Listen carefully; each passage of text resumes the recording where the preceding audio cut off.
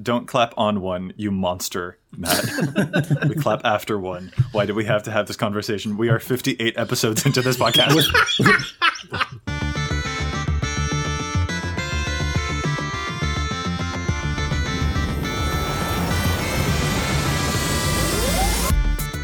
Hello and welcome to the EDHRECast, brought to you by the best deck building site on the web for the Commander format, EDHREC. My name is Joey Schultz, and I'm joined today by my lovely co-hosts. First up, the speedster whose article series takes you from 60 to 100. It's Matt Morgan. So Joey, two zombies were walking into a bar and the bartender said, "Hey, we don't serve zombies around here." And one zombie said, "That's cool. How's your human though?"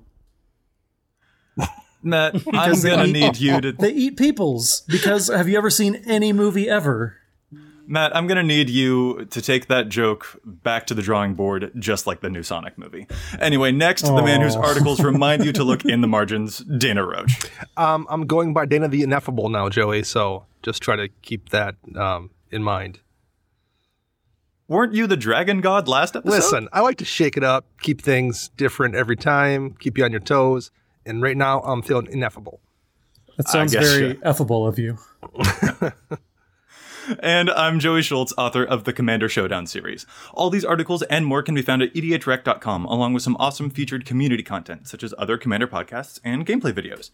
EDHREC itself is a fantastic deck building resource that compiles data from deck lists all over the internet to provide helpful recommendations for new Commander decks. And here on the podcast, we're going to give all that data a little more context.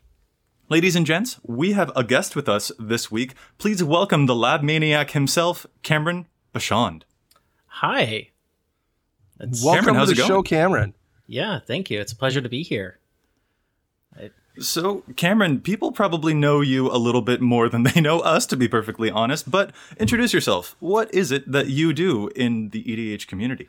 Well, I am the video editor, and I am one of the players in the Laboratory Maniacs.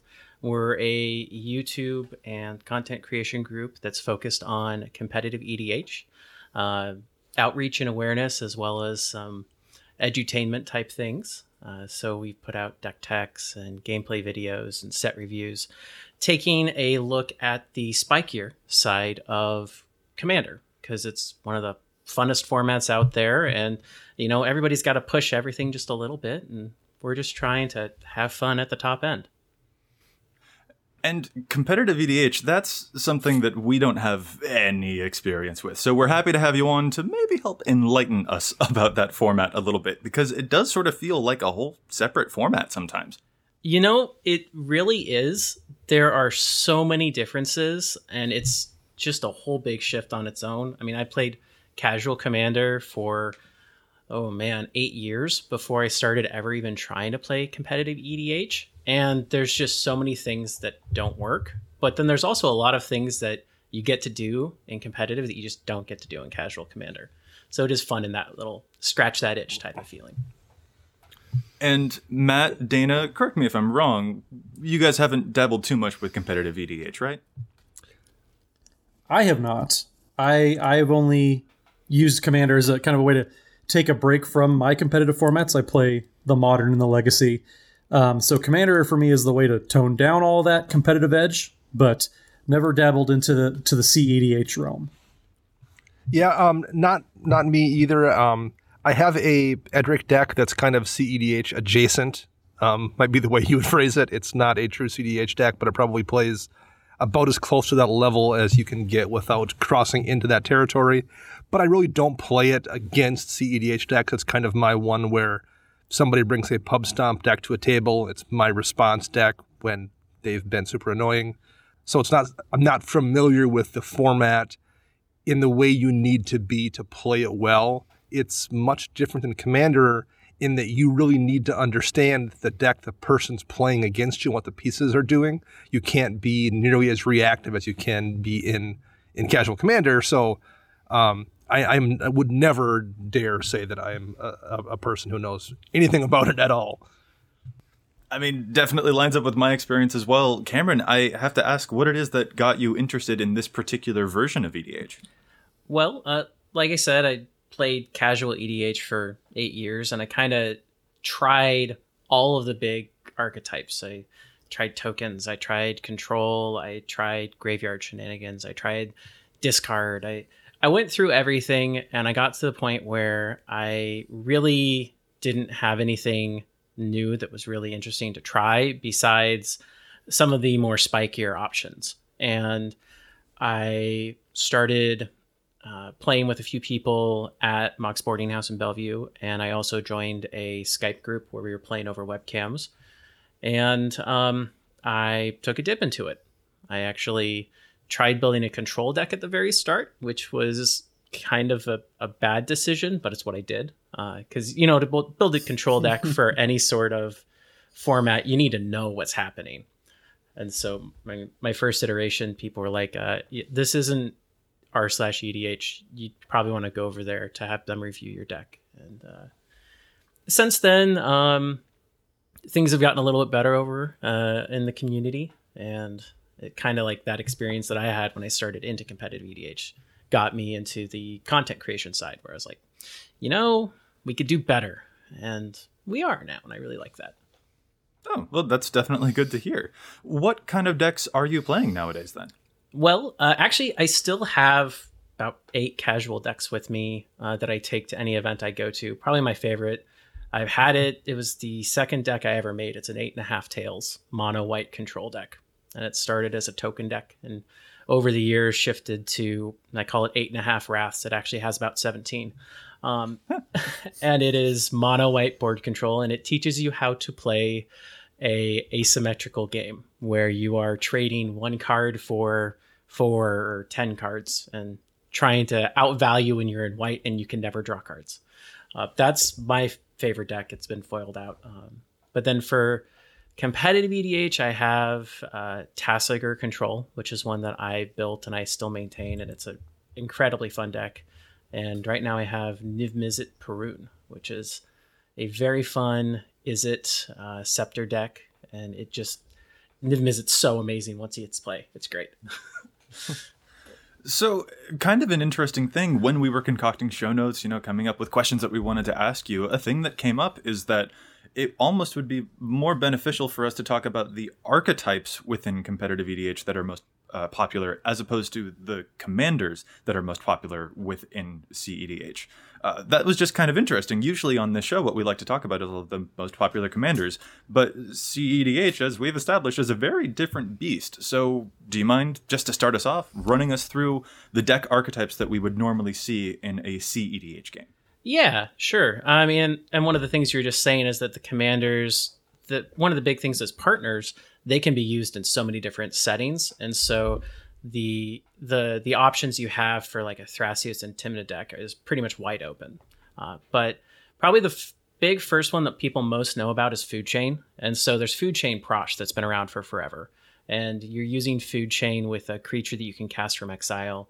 You exile it with Food Chain to add mana +1 of any color to its CMC. So Mist Hollow Griffin costs 3 and a blue, and you can cast it from exile. So you cast it, you exile it for 5 mana of any color to cast a creature, and then you play it again, and you just play that infinitely. You get infinite mana that you can only spend on creatures, and then you have a general that wins you the game based off of that.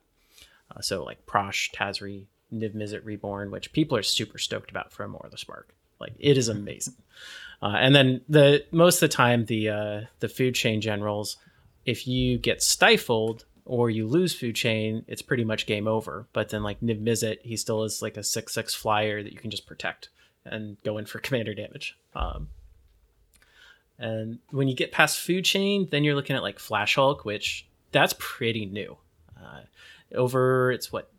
think it was with partners. So it was late 2016 when Leovold got banned and Protean Hulk got unbanned. And now you just have Flash and Hulk and decks that are aimed at winning off of just casting Flash. And so you have a lot of partners that are in there. Usually it's blue, green, black, and white. So Thrasios and Tymna. And there's so many ways of going off with Flash. With Hulk, it's just crazy. The easiest ones are like Breakfast, which is based off of the Legacy deck. Cephalid Breakfast. You get Cephalid Illusionist, which is a 2-mana Cephalid that when it's targeted by a spell or ability, you mill 3 cards from your library. And then Nomad's Encore, which is a 1 mana white creature that lets you pay 0 and redirect the next damage from Nomad's Encore to another creature. Or sorry, from another creature to Nomad's Encore. And you just target your illusionist and you mill yourself out. And then you win through any number of different ways of having your entire library in your graveyard through a Dread Return, which is sack 3 creatures and reanimate a dude. Or Cameron, I gotta be honest, my head is already spinning and we've only gotten through 2 deck archetypes. Yeah, some of them, the big things are the main combo is not actually how you win the game. It's just the engine that you're using. So Food Chain as your engine, Flash Hulk as your engine to get to the combo that actually wins the game.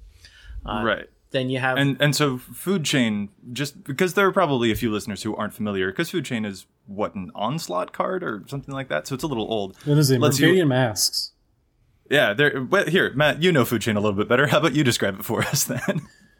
Yeah, so Food Chain, like Cameron said, you exile a creature and you basically get its converted mana cost back +1, and you can just use that to cast all your creature spells. So basically, like Cameron was saying, you cast Prosh and make a bunch of goblins, then you sacrifice Prosh to Food Chain and get more mana back, and then you sacrifice the kobolds that come out with Prosh, because whenever you cast Prosh, you get a bunch of kobolds equal to how much mana you put into Prosh to cast him from the command zone. So you make oodles and oodles of kobolds, and you can use Perforos, or you can do whatever else. So one thing I noticed, Cameron, you're talking about a lot of really powerful engines. How do you actually win games with some of these engines? Well, that's one of the things that has kind of changed over the last 2 or 3 years, is that with partners, specifically Thrasios, is that you don't need specific win cons. You don't necessarily need like a LabManiac in the deck, though some people still do. But once you get like a state where you have infinite mana, you can just draw your deck with Thrasios. And then you could say Assassin's Trophy all of your opponent's permanents. Now, I'm saying that kind of cavalier. So you Assassin's Trophy somebody's permanent, and then you either cast a Time Twister, which I understand probably people don't have it. It's a pretty expensive card. If you don't have that, we use Memory's Journey, which shuffles 3 cards from your graveyard into your library, and you shuffle a Regrowth and an Assassin's Trophy and any other cards. And then you draw those again with Thrasios. And then you keep going, and you've Assassin's Trophied all your opponent's stuff away. And then you can pass the turn and keep going, and you have infinite mana, and you can always remove anything they do. Or you could Aetherflux Reservoir, and you've just cast 300 Assassin's Trophies, cast 1 more, kill everybody. Some decks are to the point where they're not even running specific win cons. So if you can assume that we can cast any spell any number of times through looping a Regrowth and a Memory's Journey, you do stuff like Nature's Claim, your own Soul Ring to gain 4 life, and do that until you have the most life. And then you Rolling Earthquake out the table. So that's a X red card that deals X damage to each player and each creature without horsemanship. So you get to 70 some odd life, and you Rolling Earthquake for 45, and everybody dies. Except for you. I feel like throughout the entirety of this, I can hear Dana cringing at the concept that decks don't have a specific win condition. Well, no, because it's a different deal though. Like it's not Commander, it's CEDH. So you're playing in a whole different field. Like it's like as a bowler getting mad about a tennis player. Like it's a different deal. And in the things Cameron's talking about are one of the main reasons why it's different, and what I was kind of alluding to before. Like, I don't need to know every specific card in that Brago deck I'm facing down when I'm playing like 75% EDH. I just know that Brago's going to blink stuff to get value, and maybe eventually achieve some kind of a lock or some kind of a superior board state to win via combat damage. But the specifics are kind of irrelevant. That's the opposite of this here, where like you need to know what every one of these obscure cards is going to do and how it's going to interact in this like ridiculous puzzle piece. It's just a completely different mindset. Not quite as much, actually. So, no? Well, so like I'm saying, most of the decks they're named after their main combo, or sorry, their main engine. So if you know what their engine is or what their plan is, you don't need to know the specific cards. You just need to know how to interact with their main combo. So if you see, say, Thrasios, there's a pretty good chance that they're going to be running a Dramatic Reversal and an Isochron Scepter, and there's a pretty good chance they're going to be running a Paradox Engine. So regardless of what any other plan they're doing, you can know that Isochron Scepter on the stack probably means that they have a Dramatic Reversal in their hand. And if they cast a Paradox Engine, if they don't have any mana up, they're probably preparing to have like a 0 mana spell to come right after that Paradox Engine. So usually the fights aren't over how you win. It's how you get to the point of being able to win. So rather than, hey, this is my Crater Hoof, it's here's my Genesis Wave. So you're fighting just a step further forward in the chain. Okay. That is pretty interesting, fighting over the engine as opposed to the win condition. Most of the counterspell wars that I see in my normal groups would be over, indeed, cards like you mentioned, Greater Hoof Behemoth or an overwhelming Stampede or something like that. Those definitely tend to be the game-ending things, and we pay less attention to the fact that the person was, creating 10 tokens over the course of the past few turns. Yeah. And so for CEDH, you're like, no, pay attention to those tokens. That's the stuff that really matters here. And that's a really interesting perspective to have on the format.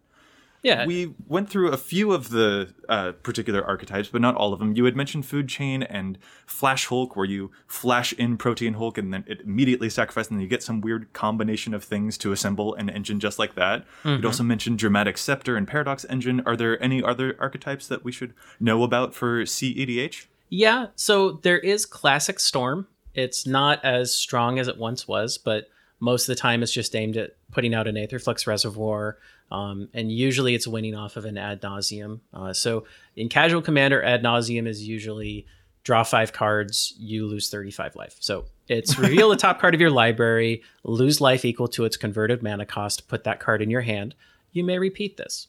Now, when your average CMC is like 3.5 to 5, that really hurts. But when your average CMC is 1.5, it makes that a 5 mana instant speed spell is on average a draw 35. I did the math and I ran it up against like 10,000 simulations on a Yidris deck, and it really is draw 35 cards, and about 15 of those are gas cards that you would use to win the game. That sounds delicious. I might want to play this format. So the thing is, if you think about it, if 4 people come down to the table and sit down with nukes, nobody's mad when a nuke goes off, right? Everybody brought it. Everybody's expecting it to happen. One of them's going to go off. Okay, shuffle up and start over. So if you come with the mindset of let's do this and let's have some fun with it, it gets to be where you end up casting just the same number of spells you would do in a casual game. It's just you do it in like 4 or 5 turns instead of 8 to 10. And everybody's still really interactive. You're fighting over the stack. You're not fighting over the battlefield nearly as much. Well, and you do also remove that concern, like you kind of mentioned, about everyone's bringing the nuke to the table. There's no longer that question of, did I accidentally play too strong of a deck? Did I, bring the wrong? Is this stack too cruel for this person who's trying to play, Werewolf Tribal or something? It just becomes a non-issue. Yeah, 100%. And that's probably the best part about it, is that you get to play those formats that people aren't like really into playing against. And then, yes, I have sat down at a table and we've had 4 Stacks decks, and we all knew it going in and we hated ourselves afterwards, but we still played through the game because we wanted to see who would get through it. It's a real fun challenge trying to work through all the nuances. It's not about getting to the win. It's the journey there that's the real fun part of competitive EDH. It's not the destination. It's the players that we slaughtered along the way. Oh, yeah. Every single time. So Dana, you had said Stacks. And that is actually one of the really strong decks, or one of the really strong archetypes. And it's also, some of them are pretty cheap to get into the format. I'm saying this when some decks average about $7,000. And some of that's from some really old cards. So like the unbudgeted version has a Tabernacle, a Pendrel Veil, and a Time Twister. Yeah, those are crazy. Yeah, they are. But then like a Tana and Timna Stacks deck is called Blood Pod, named after Blood Moon, which turns everybody's non-basic lands into mountains, and Birthing Pod, so that you can chain up to a Kiki Jiki combo win, is like $1,500 fully unbudgeted with duels. Like it's actually a really strong, really cheap deck overall, mainly because it doesn't have blue. Yeah, it's a miracle what non-blue duels will do to a budget when you are buying Yes. duels. Yeah. I almost feel compelled to ask. This is something that I've heard when people are talking about, especially the format Canadian Highlander, also a 100-card singleton format, but those players tend to liken it a lot more to Legacy than they would to a Commander deck, even though the decks and their building requirements are fairly similar. Would you liken CEDH closer to EDH, or would you liken it to another format like Legacy or Vintage?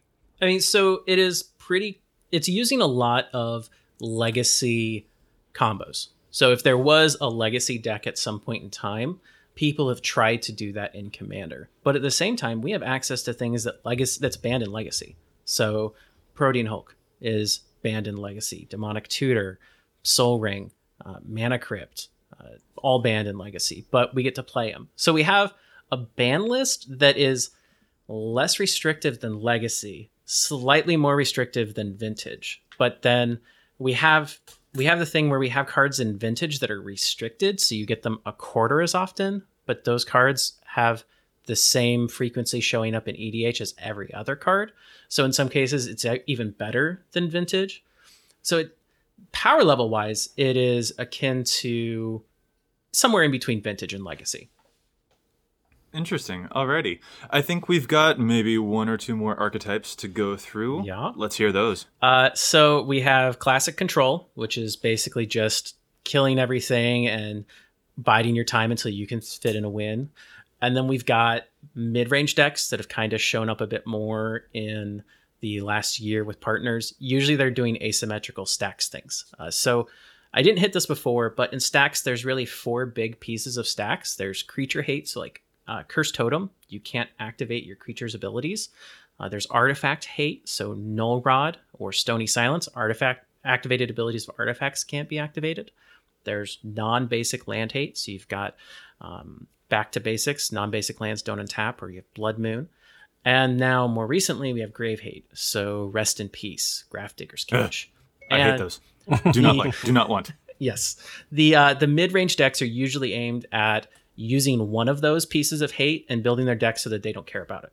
And most of the time it's like Grave Hate and Artifact Hate, or it's Grave Hate and Creature Hate. So you can have only artifacts, and you build it so that you don't care that it's in play, and you put it in play as soon as possible, and you just run with your plan, and everybody else has to deal with that, and they can't move with their plan until you're done.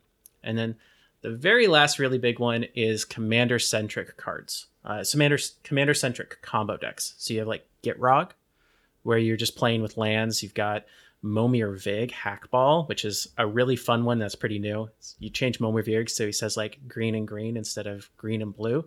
So you play with those old blue spells that change color words? Yeah, the color hacks. Yep. Yeah. Weird. So you play Momir, and then you play a green dude, and you search for a green creature, and you put it on top, and then because you played a green dude, you draw it, and you just elf ball combo out. And then you have like Nagila, where you're aiming at making a bunch of warriors and swinging. You have Godo with the Helm from Dominaria, where you just make infinite Godos and you just get to attack for forever. You have Anala, which makes wizards, and you can combo out there. You've got Edric, like Dana had, and it's basically Edric and extra turns, and you tempo people out. So those are the really big archetypes, and most of the time, about halfway through a game, you can pin down every single deck at the table and know the archetype they're in and start adjusting your play according to that. Now, you say halfway through the game, is there, and this is probably a silly question, it may not have an answer, but is there an average game length that you would approximate for a game of CEDH? Depends on the pods. It really depends on the archetypes. Like if everybody is just on a combo deck, you might hit turn 3. I'm just serious. You might hit turn 3. If you have like a control deck, a stack, a food chain deck, and a combo deck, or a Flash Hulk deck, then you're probably gonna hit like turn 8 to 12. I mean, the game will go long. I had a game that we were recording for LabManiacs, and just playtime where we started cutting out anything extra. Actual playtime was 3.5 hours. Wow. And that's wow. Yeah. And it got to a point where I was naturally drawing. I ended up dying to combat damage, and I had drawn down to like 15 cards left in my deck, and just not actually digging that heavily. I was just drawing cards. That sounds like a bit of a nightmare. Dana, Matt, I have to ask, now that we've got a brief rundown of the different archetypes in competitive EDH, which one calls most to you? I mean, I'm already playing that Edric deck is about as close as I'm going to get. I just don't know. I think it's just not for me is what it is. In part just because I also, tend to play my Magic after a long day at work, and my brain just can't do that. Like it just can't. And it might not be the work as a result of that, Dana. It might just be that your brain can't do it. Well, maybe that could be too. That could just be old joke. That could be the case. Absolutely. So I think for me, that's like it's not that I don't specifically want to play CDH. It's I also don't want to play Vintage or Legacy. I just don't. When I'm playing Magic, it's not what my brain wants me to do for fun. So it's interesting to watch, but like I just don't want to do that after having worked for 9 hours at my job for the man. But that's really it. Like, I think it's interesting to watch, and I really enjoy watching some of the videos on YouTube, seeing how all the pieces come together. I think it's a fascinating format. It's just not for me. Well, you're ruining my hypothetical question. How dare you? Sorry, ruining the science. Sorry, man. Matt, what about you? So actually, the closest I've ever gotten to CEDH was I had a Narset deck that was packed to the gills with all the mana crypts and fast mana, and then all of a sudden I'd play an Ugin or Time Stretch and make the table miserable. And that was fun every now and then, but for us that was kind of where my play group got, where we all got these hyper-tuned decks, and then we eventually were like, okay, we kind of need to hit a reset button. So we'd take those decks out every now and then just to bump uglies, but it was maybe, like I've called it before, a slump buster, where you play that one deck, kind of let them get it out, and then we go back to playing more casual games. If I went at it again, I mean, I would probably force Alurin in bug colors. I wish I could play Leovold because it's Leovold. No. Hey, Yeah. it's cool. You just have to assemble your own Leovold now, which is totally doable. So now that new Narset's out, you have half of it. She's so good. She's very good. So good. Well, so, okay, that brings us to another important question. We're in the wake of War of the Spark's release. Cameron, are there any cool cards from War of the Spark, such as the new Narset, that are going to be making waves in CEDH? So this set has the most cards that can be impactful to CEDH since ever. Like, it is amazing. Probably since Partners.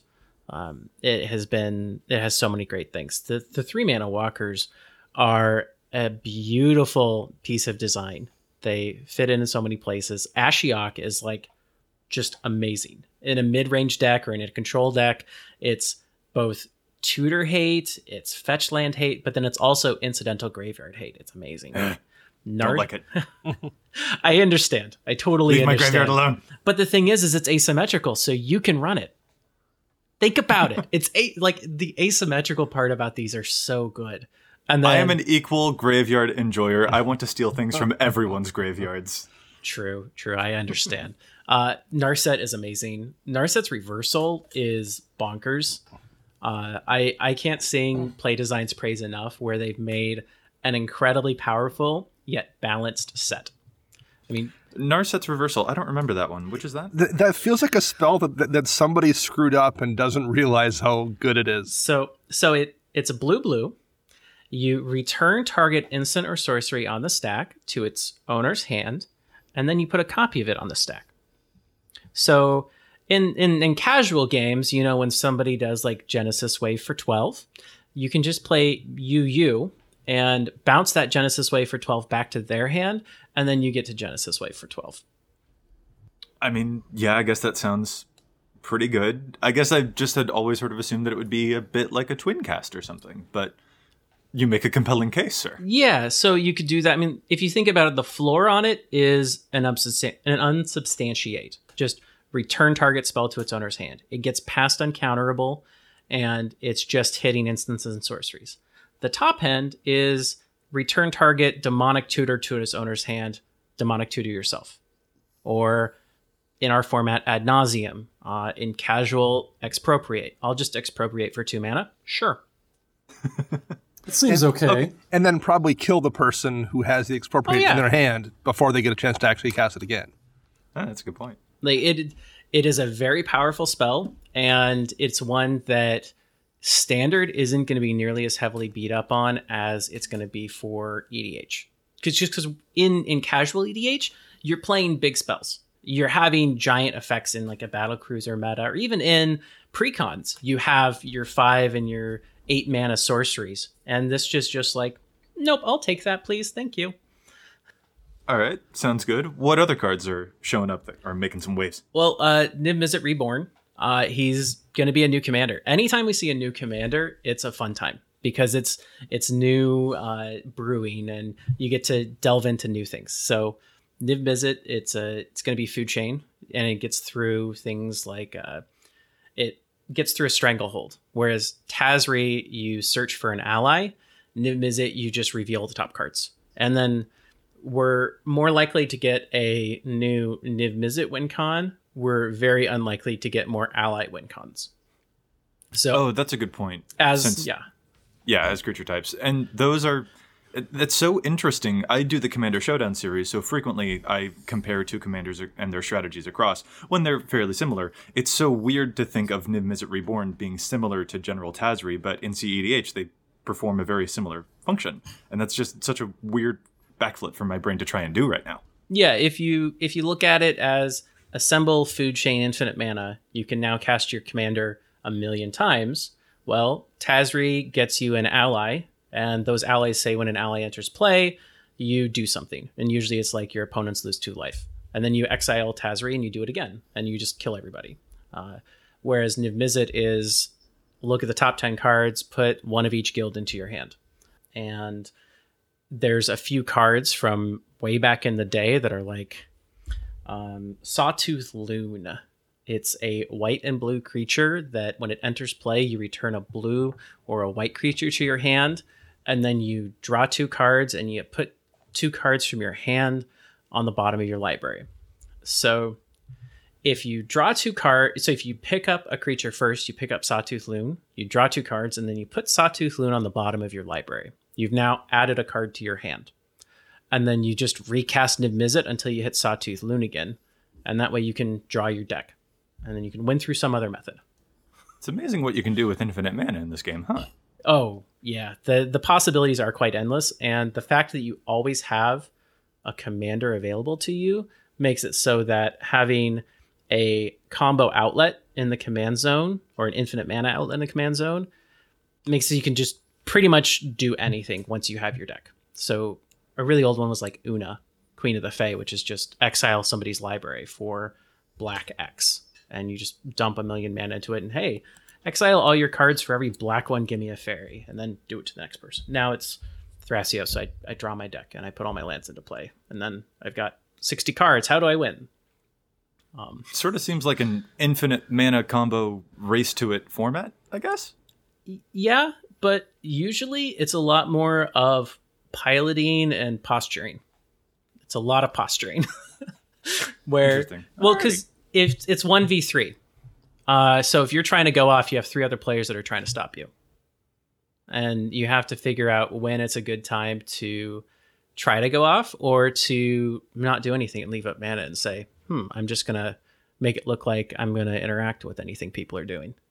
And it's probably 1v3 really much, like really frequently too. Like in Casual Commander, you do get the 1v3 where the person pulls ahead and then everyone focuses on them to knock them back down to kind of parity, and then somebody else pulls ahead. But that takes place over the course of multiple turns, and I feel like here you're looking at that. You pass a turn and it's now 1v3, and then that person passes the turn and it's now 1v3 on them. Like I think the shift probably happens that quickly versus over the course of multiple turns. Oh yeah. And it's one of the reasons why mostly when you're playing with competitive EDH decks, you want everybody at the table to be playing a competitive EDH deck. It's because it's essentially social loafing if you're not. Because part of when I'm playing and it's the person to my left's turn, I am also relying on the two people on my right to have interaction, because the ways to combo off and the cheap interaction is so powerful that there is a chance that that person could try to go off and it will take all three of us to stop him. And then the very next person is going to try to go off, and it's going to take all three of us again to stop him. And it will go around the table like that until everybody's run out of resources. And if one person's really far ahead, then it might be that everybody blows everything and they stop that one person, and then instantly the next person wins. Or if there's a person that's not playing competitive EDH, when it's kind of their turn to pick up and interact, they just don't have anything. And so it's just like, oh, game's over. You're talking about Niv Mizzet kind of replacing General Tazri. So how would you, as a CEDH player, use EDHREC to maybe fill out Niv Mizzet? Because obviously you're not playing any more allies. What would you do if you're trying to look up some tech on what people are doing with CEDH for Niv Mizzet using the site? So it's actually really easy, but kind of a little gimmicky. So most competitive EDH decks don't have a budget, or they're brewed without a budget. So you just add in all of the dual lands in your colors, Mox Diamond, and a Mana Crypt. So you're talking about using advanced filters then? Yeah. Okay. You take the decks, you find the commander, and then you add advanced filters, and you just add the old duals, a Mox Diamond and a Mana Crypt. And that, we did some math, and Mox Diamond and Mana Crypt are at like a 99.9% inclusion rate across all competitive EDH decks. They're like additional Soul Rings type of deal? Oh, yeah. Like that much of a staple? Oh, wow. Yeah. I mean, there are some cards in specific colors that actually have 100%. So like Vampiric Tutor, Demonic Tutor, Imperial Seal. Those actually, if you're in black, according to, we did a polling on the, we have a database where people submit decks and they're listed. And Dan, one of our LabManiacs, he did some math on it. And yeah, Demonic Tutor, Vampiric Tutor, and Imperial Seal were in every single black deck. Just straight up. So definitely a way to use the site if you are trying to build more competitive, look for those specific key cards. Especially, it sounds like they're kind of expensive cards to whittle down all of the other, I guess it would be kind of chaff that you wouldn't have to look through since you're looking for very specific things. Are there any limitations on that, or has that been pretty much a flawless way for you to find recommendations for competitive cards? So it works, but kind of what this podcast does, where it adds the human view to things, it doesn't really display the combo packages that are in a deck. So if you look up Thrasios and Tymna and you put in Mana Crypt, Mox Diamond, and the duels, then you're going to find Stax decks. You're going to find Dramatic Scepter, Paradox Engine decks. You're going to find Flash Hulk decks. You're going to find Storm decks. You're going to find Alurin decks. You're going to find everything. So then you kind of have to add an additional filter of the archetype that you're looking at. So you have to add in Isochron Scepter, Dramatic Reversal, and any key cards that you know that you're going to be playing that are core to the plan that you're working on. That's so interesting. It just feels like such a different type of deck building method than I would personally be used to. When I see a commander, I want to build that commander. I don't start from a place where, like, oh, I want to build landfall. Let me see what I've got in that particular strategy. But it definitely sounds the other way around when we're looking at the competitive metas.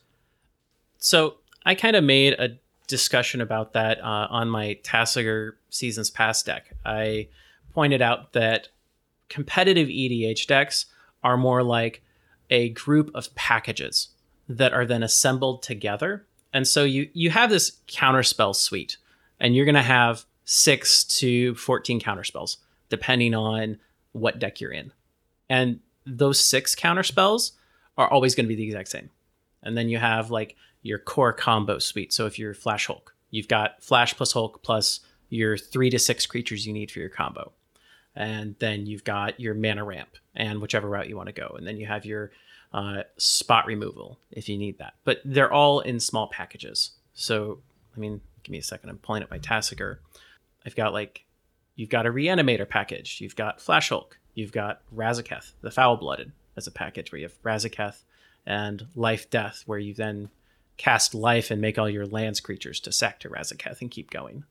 Or Eldritch Evolution. And if you look at the decks in that sort of way, where you say, all right, this is a 6-card package that you can easily distinguish, it makes it so it's a lot easier from Dana's perspective to say, I need to know everything. In reality, you kind of only need to know maybe 60% of a deck in order to be able to clearly identify what its plan is. And then you can formulate your plan based off of that. So talking about some of these CEDH cards specifically that do a lot of work in that format, are there any ones that you think would be well served to cross over more into casual play? Yeah. Mystic Remora is starting to get there, but I still think it's criminally underplayed. I mean, if you have access to blue, you would never be wrong to run Mystic Remora, I don't think, in a deck, power-wise. So there was a game where I once paid 7 mana for the cumulative upkeep on Mystic Remora, and that was the right decision. It was actually... Because it draws you a card basically whenever anyone else plays a non-creature spell, unless they pay 4 mana, which is just never going to happen. So it's like another Rhystic Study, and people are very rarely wrong to play Rhystic Study, too. Yeah. At the same time, I had no action in my hand, and I was literally just drawing lands, but nobody wanted to give me cards. So as long as I kept Mystic Remora up, people were literally just not playing spells because they knew that if I had more cards, I would start controlling the game. So I was just controlling the game by paying for Remora. Alrighty. Any other cards that should see more prevalence in EDH? I personally am a fan of stack interaction that isn't counterspells. So when you can use a spell in a way that you don't actually expect to use it, that starts getting you in like the competitive mindset. So if somebody casts, like even if you do Demonic Tutor or so if somebody casts a Chord of Calling and you cast a Shadow of Doubt, you didn't counter their spell. It kind of hoses them a little bit. Now they can't search for that creature. Or they cast a counter spell and you cast Autumn's Veil. So your stuff can't be targeted and your stuff can't be countered. You're not actually countering you're not countering their spell. You're just going at it at a different way. So if somebody's trying to combo off like with a 1,000-Year Storm and you just cast Silence, you're like, cool, storm off for me now, please. Oh, nobody can cast anything. Let's move to the next turn. So kind of more silver bullet cards, would you say? They're multi-purpose bullets, where they work for the plan you have for them, but they can also be used defensively. When you're not in the point to win, you can use it to stop somebody else from winning. And they're cards you don't see as much. I mean, like I love casting Shadow of Doubt. It is the best feeling ever when you're like, hey, I'm going to try to win. No, you just can't search your library now. Yeah, that is definitely a really prevalent thing. I'm glad that none of the cards you've mentioned so far involve graveyard hate, but let's be real. That's already catching on plenty in any type of commander, so I'm really sad about that. Yeah. I mean, people are right to do it, but I'm still really sad about it. Oh, yeah.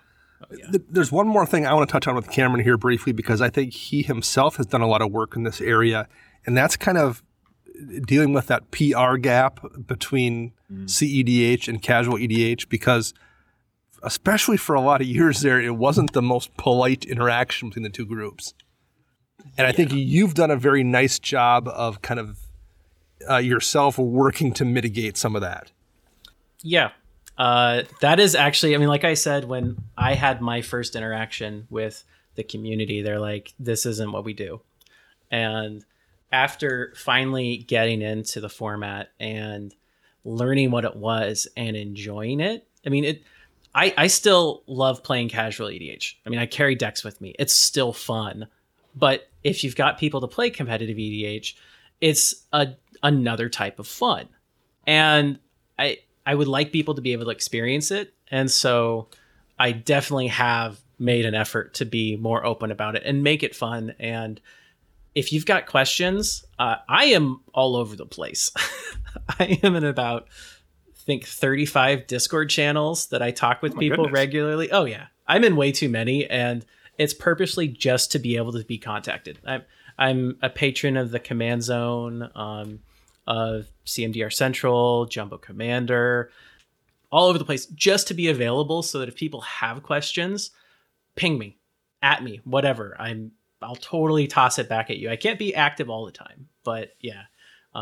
This is a format. I mean, I love EDH, and I really like all parts of it. I mean, I have a pre-con deck that is just a pre-con deck, but then I have a full CEDH. I have several full CEDH decks, and it's just fun. It's a blast, and I want more people to enjoy it. That's admirable that you can keep up with that many different Discord channels, because I don't even like talking to Joey and Dana most times. Hey. I am kidding. I've AFK'd several of them, but I'm there that if they know I'm there in the channel, and if they need to get a hold of me, they totally can. Well, and I like what you said initially when you were introducing yourself. You even mentioned that part of the thing that you do, it isn't necessarily just content creation. It's also, you said the word outreach, almost like it was like charity outreach or something like that. And you're bringing awareness to this format because I think, I don't know, maybe I just make up these things in my own head or something, but it almost, the demon beast or something that is CEDH almost sort of looms in the back of my mind like this incomprehensible Cthulhu. And you're like, no, it's not that. It's something very understandable. Don't be afraid about it.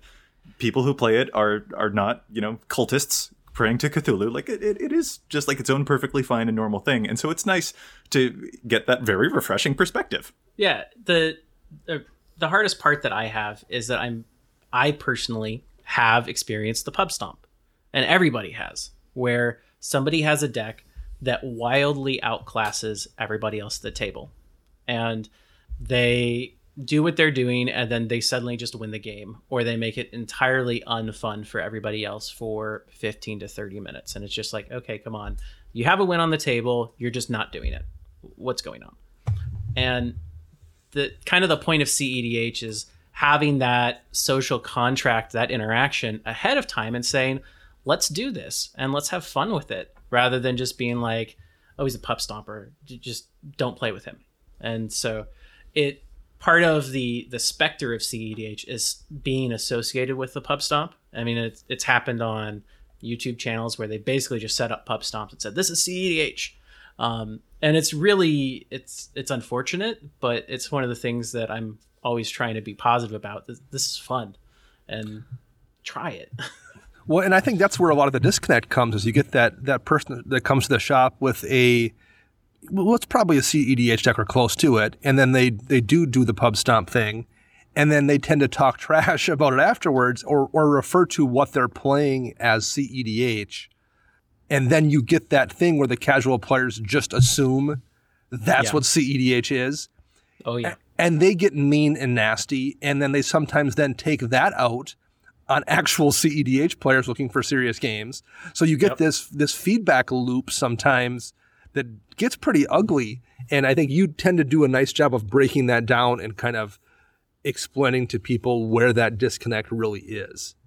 Oh, thank you. Yeah, I mean, I hate pub stompers, and I mean, that's why I carry 12 casual decks on me. It's just, they're at different levels. And whenever I sit down, it's like, all right, what are we playing? Are we playing competitive? Are we playing casual? How long you been playing Magic? What do you think your deck does? Okay, I'll pull a deck that's similar to that, and we'll have fun. Yeah, I like that. And actually another thing that also kind of comes to my mind whenever I think about more competitive bend to the format is that one of the most fun things for Magic, at least for me, is that it makes me constantly improve. No matter the game that I'm playing, I am always looking for outs, I am always evaluating the board states, I am always trying to think one step ahead of my opponents, and in a format like CEDH, you live or die by that exact metric. You have to think 1 or 2 or 3 steps ahead because you're looking for those engines, not just for their win conditions. You're really trying to preempt a whole lot of stuff. So, like, it is a format that by its nature forces you to get better at the game. And that is also a really fun thing, regardless of the format that you're playing. Whether you're a bit more casual or you're being competitive, getting better is always really cool. Oh, yeah. And I know I'm not a great pilot. And I know that when at the end of the game, I can point back at, I made a mistake here. And the kind of the fun part about CEDH is looking back through the game and figuring out, okay, if I had done this differently, one of the big things for competitive is you have a lot of tutors. And so what do you tutor for? It's turn 2. You've got 3 mana. You can spend 2 to get something. Do you get a piece of your combo? Do you get a piece of mana ramp? Do you get some card advantage engine? And then you start snowballing those decisions down. Okay, so last game I got a combo piece, but then it got countered and now I ran out of cards. Okay, next game I'll get a card advantage engine. And then you just kind of work through those steps iteratively until you get to it. You get similar games in the broad strokes, but every single card that's played is entirely different. Yeah, definitely a really cool engine for improvement, and I'm really glad that we got the chance to chat about it, because it is definitely very enlightening for people like me who are afraid of things that are different. So, on that, how about we move to our last segment, and that is Challenge the Stats. We've got a lot of statistics here on EDHREC, but sometimes we're not sure that those statistics are entirely correct. So, we're going to challenge them a little bit, maybe say that their, cards are being played more than they should, or perhaps less than they should. Matt, I'm going to pass this off to you. What is your Challenge the Stats? So my Challenge the Stats is going to be the new Narset, the Narset big guy. What is, I forget the name of the...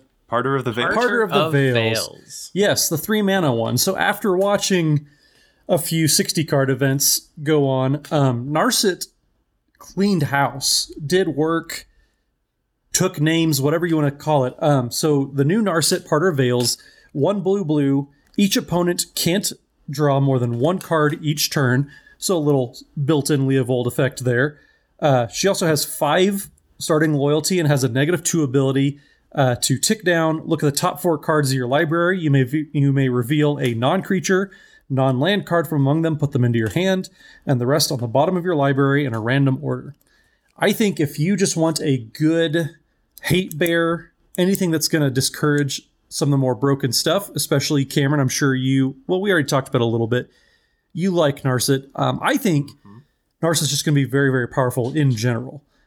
So I think it's not going to get played near as much as it should be. I do think Ashiok might be more powerful overall, but new Narset is crazy because one of the most powerful things you can do in Magic is draw cards, and Narset says no.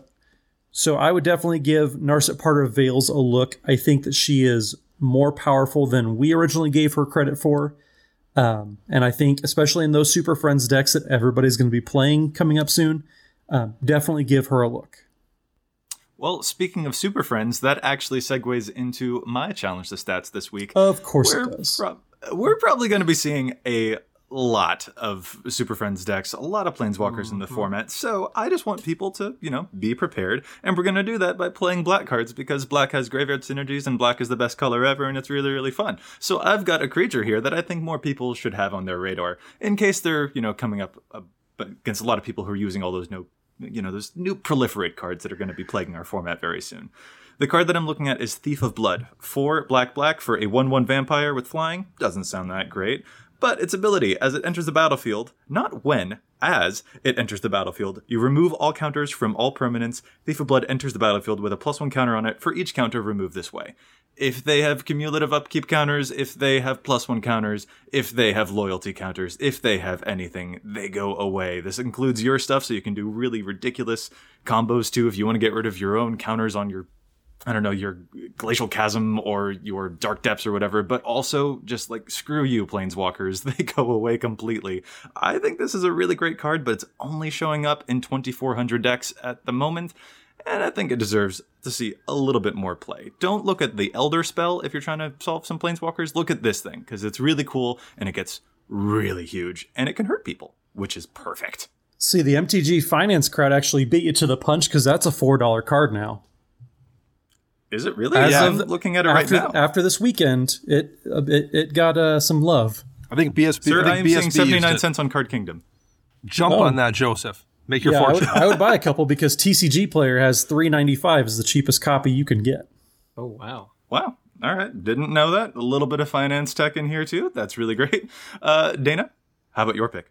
My pick, and this is something I don't usually do, I'm going to go specific here for a specific commander, And I am going to talk about a card called Talent of the Telepath, and specifically in Talrand Sky Summoner decks. And Talent of the Telepath is a sorcery for 2 blue, 2 colorless, and it has Spell Mastery. So for the most part, we're looking at the Talrand deck and the Spell Mastery portion of it, because in Talrand, you are almost always going to have Spell Mastery. And what that does when you cast it is you get to dig 7 deep in someone's library and cast up to 2 instants or sorceries from their library without paying the mana cost. So I don't think I've ever casted in my Talrand deck without having Spell Mastery available just accidentally. And just for the fun of it, I wrote down the last 3 times I've cast it. And I was going to do more, but I just happened to use it tonight. I've only cast it 3 times and started paying attention. The last 3 I did were Cultivate and Harmonize, Go for the Throat and Sign in Blood, and Time Warp and Growth Spiral. Pretty solid. I mean, Those all sound excellent. And they're cast triggers. So in Talrand, you're making Drakes off both the casts, and you're making a Drake off of Town of the Telepath. So you're casting those spells for free, and you're making 3 Drakes in the process for 4 mana. And you're mana positive. And it's in less than 10% of the Talrand decks out there.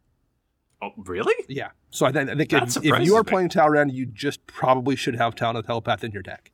The amount of value you're going to generate, I mean, occasionally are you going to cast it after somebody Scavenger Grounds or something? Sure.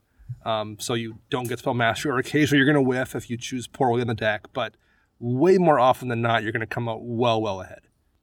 All right, sweet. I love the pick.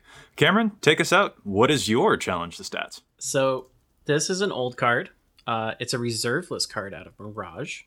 It's Tombstone Stairwell. Joey, you're probably really going to love this, and I think Dana might too. So it's 2 black. Alrighty. It's a world enchantment. It has cumulative upkeep of 1 black. And it says, at the beginning of each upkeep, if Tombstone Stairwell is on the battlefield, each player creates a 2/2 black zombie creature token with haste named Tombspawn for each creature card in their graveyard. Then, at the beginning of each end step, or when Tombstone Stairwell leaves the battlefield, destroy all tokens created with Tombstone Stairwell. They can't be regenerated. So, it's really long. Let's break this down. For each creature in your graveyard, each turn, you create a 2/2 zombie. It has haste. At the end of the turn, it's destroyed. So it's not exiled. It's not exiled. Or sacrificed. So you can give them indestructible, and they stick around. But they're also creature tokens. They also have haste, and they come back each turn. So they have pseudo-vigilance. So if you're a black deck, you like to put creatures in your graveyard, you're probably going to have more creatures than your opponents. So you can just throw them at one of your opponents and get 2 damage for each one above the number of zombies they have. If you abuse death triggers, so say you've got 2 creatures in your graveyard and you're playing Marin, and you have Marin out. By the time it gets back to your turn, you're going to have 8 experience counters. It's pretty solid. So Black Market. The one time I had Tombstone Stairwell and Black Market out. I passed the turn after casting Black Market, and when it got back to me, it had 54 counters on it. Huh. Oh my goodness. Huh. Yeah. So this one, like I said, it's a reserve list card. It's currently like $379. It is criminally underplayed. Right now on EDHREC, it's in 493 decks. Now, we just had Verena, Lich Queen, come out. Now, she says whenever you attack with 1 or more zombies, these are zombie tokens. They have haste. Draw that many cards, then discard that many cards. You gain that much life. So you're drawing creatures to then put them in to then get you more zombies. It's in a total of 19 Verena decks. Wow. Let me just check. There's 452 Verena decks out there. So like less than 1%.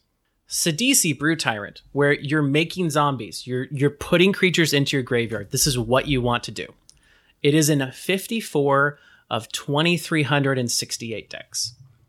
Dana, your Glissa deck. You like getting death triggers, right? Yeah, just for the death triggers, it's worth it. Yeah, Marin. It's in 10 Marin of Clan Neltoth decks of 3,920. I'm sorry, I wasn't listening. I was too busy buying Tombstone stairwells. What's going on? Good choice. So if you ever wanted to see if your podcast is listened to, check the price of Tombstone Stairwell. Yeah, no kidding. We already tried that with Ghost Town and it worked. Yeah. So Muldrotha, 6 of 1900 decks.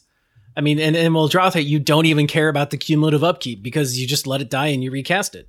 They have haste. I mean... This card is insanity. I can't believe that it destroys all the tokens that were created that turn as long as you have more creatures in your graveyard, which, let's be real, I'm going to have that. Then you always get, oh my goodness, this card's ridiculous. I think we might just need to wrap up the podcast so I can finalize this order, guys. Yeah, so I just have to say, Apostle decks, Rat decks, it's just like custom made. It's what you want. And it's Mirage and it's 20 years old. Wow. All right, my mind has absolutely been blown. Cameron, thank you so much, first of all, for coming onto the podcast and talking to us about competitive EDH. But most of all, most importantly for everyone, really, thank you for telling us about Tombstone Stairwell. Hey, anytime. If you guys want me back, let me know. I'll be here. This is a blast. I love it. And with that, I think we're going to call this episode to a close. I'd like to thank my co-hosts so much for joining me, and if any of our listeners would like to get in touch with us, where can they find you all? Matt? Find me on the Twitters at Mathimus55, MATHIMUS55. And Dana? You can find me on Twitter at Dana Roach, and you can hear me twice a week on my other show, CMDR Central. And Cameron, where can our listeners find you? In all 38 of those Discords, perhaps? Yes, you can find me there. I'm listed as Cameron LabManiac, just so I'm visible. You can find us on YouTube, youtube.com/LaboratoryManiacs, on Twitter at the LabManiacs, or you can email us, thelaboratorymaniacs@gmail.com. We're all over. Awesome. And I'm Joey Schultz. You can find me at Joseph M. Schultz on Twitter. Special thanks to our editor for the show, Ken Peddle, also known as Kenish Norn. You can follow him on Twitter at Loader, that's LOAD3R. You can follow EDHREC and the cast on Facebook and Twitter, and you can contact us at EDHRECast@gmail.com. Plus, you can find us on iTunes. And if you do, please consider leaving us a review to help other folks find the podcast too. This podcast is posted every week on EDHREC's Community Content Spotlight section, where we feature as many other content creators as we can, from Command Zone to Commander's Brew to Commander Versus and LabManiac. Not to mention new articles published every day by our own fantastic team of writers. We'll be back at you next week with more data and insights, but until then, remember, EDHREC your deck before you wreck your deck.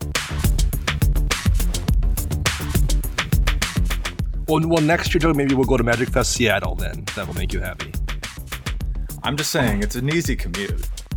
Yeah. For you. You're at Pike Place. You literally walk 3 blocks. Exactly. But, Matt, we can just crash at Joey's Inn and save money on hotels. So. That's true. I have a guest suite in my building that I can rent to you. I'm telling you, I don't know why we didn't think of this before. I am a snuggler, so I'm going to decline that offer, Joey. You always have me, Matt. That's true. There we go. I'm the big spoon. That's the only thing that matters to me. There is like a special type of comfort that comes from being the little spoon, even just for a little bit.